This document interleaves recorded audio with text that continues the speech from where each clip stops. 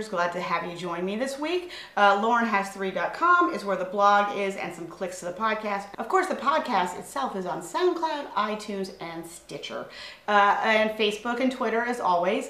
Really excited. This week I actually wanted to talk to you about Mel Robbin. There'll be a click in the video of where you can learn about her. She has this great trick that she accidentally brought to her TED Talk oh so long ago, and it was how she decided to count down from 5 to make herself go and do things. So for example, she was having a hard time getting out of bed, so she said to herself, today is the day I get out of bed. 5, 4, 3, 2, 1, and boom, she's out of bed. She makes a big point of saying you count down and not up, because up, there's infinity in numbers.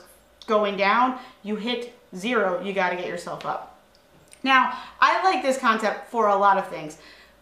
Personally, I like it for when I have to make phone calls, because that's the worst thing to me in the world, so I count myself down and I make myself make a phone call. But here's why I like it for improv teaching. I like to use it with students who are struggling to make choices, for students who are struggling to edit, or for students who maybe even editing too much. Oh, those are two different things. I know, it's fun, right? So for the student who maybe is struggling to make a choice or get out there, encourage them to use this 5-second rule, to count down from 5, and when they hit 0, they've got to make that choice. They can even do it while they're in a 2-person scene.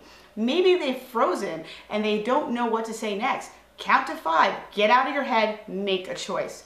Now, what about the person who's editing too much or coming in too much? Ask them to count down for 5. Those 5 extra small seconds might be enough for them to be, oh, this scene actually doesn't need this, or oh, this is not going to work, or oh, that time has passed, and it will stop them from coming in so much without you having to constantly stop everybody and doing and resetting and making the flow of the class maybe a little more disjointed. So that's my tip today, is to use the Mel Robbins 5-second rule. So thanks so much, and I'll see you guys next time on the Improv Teachers.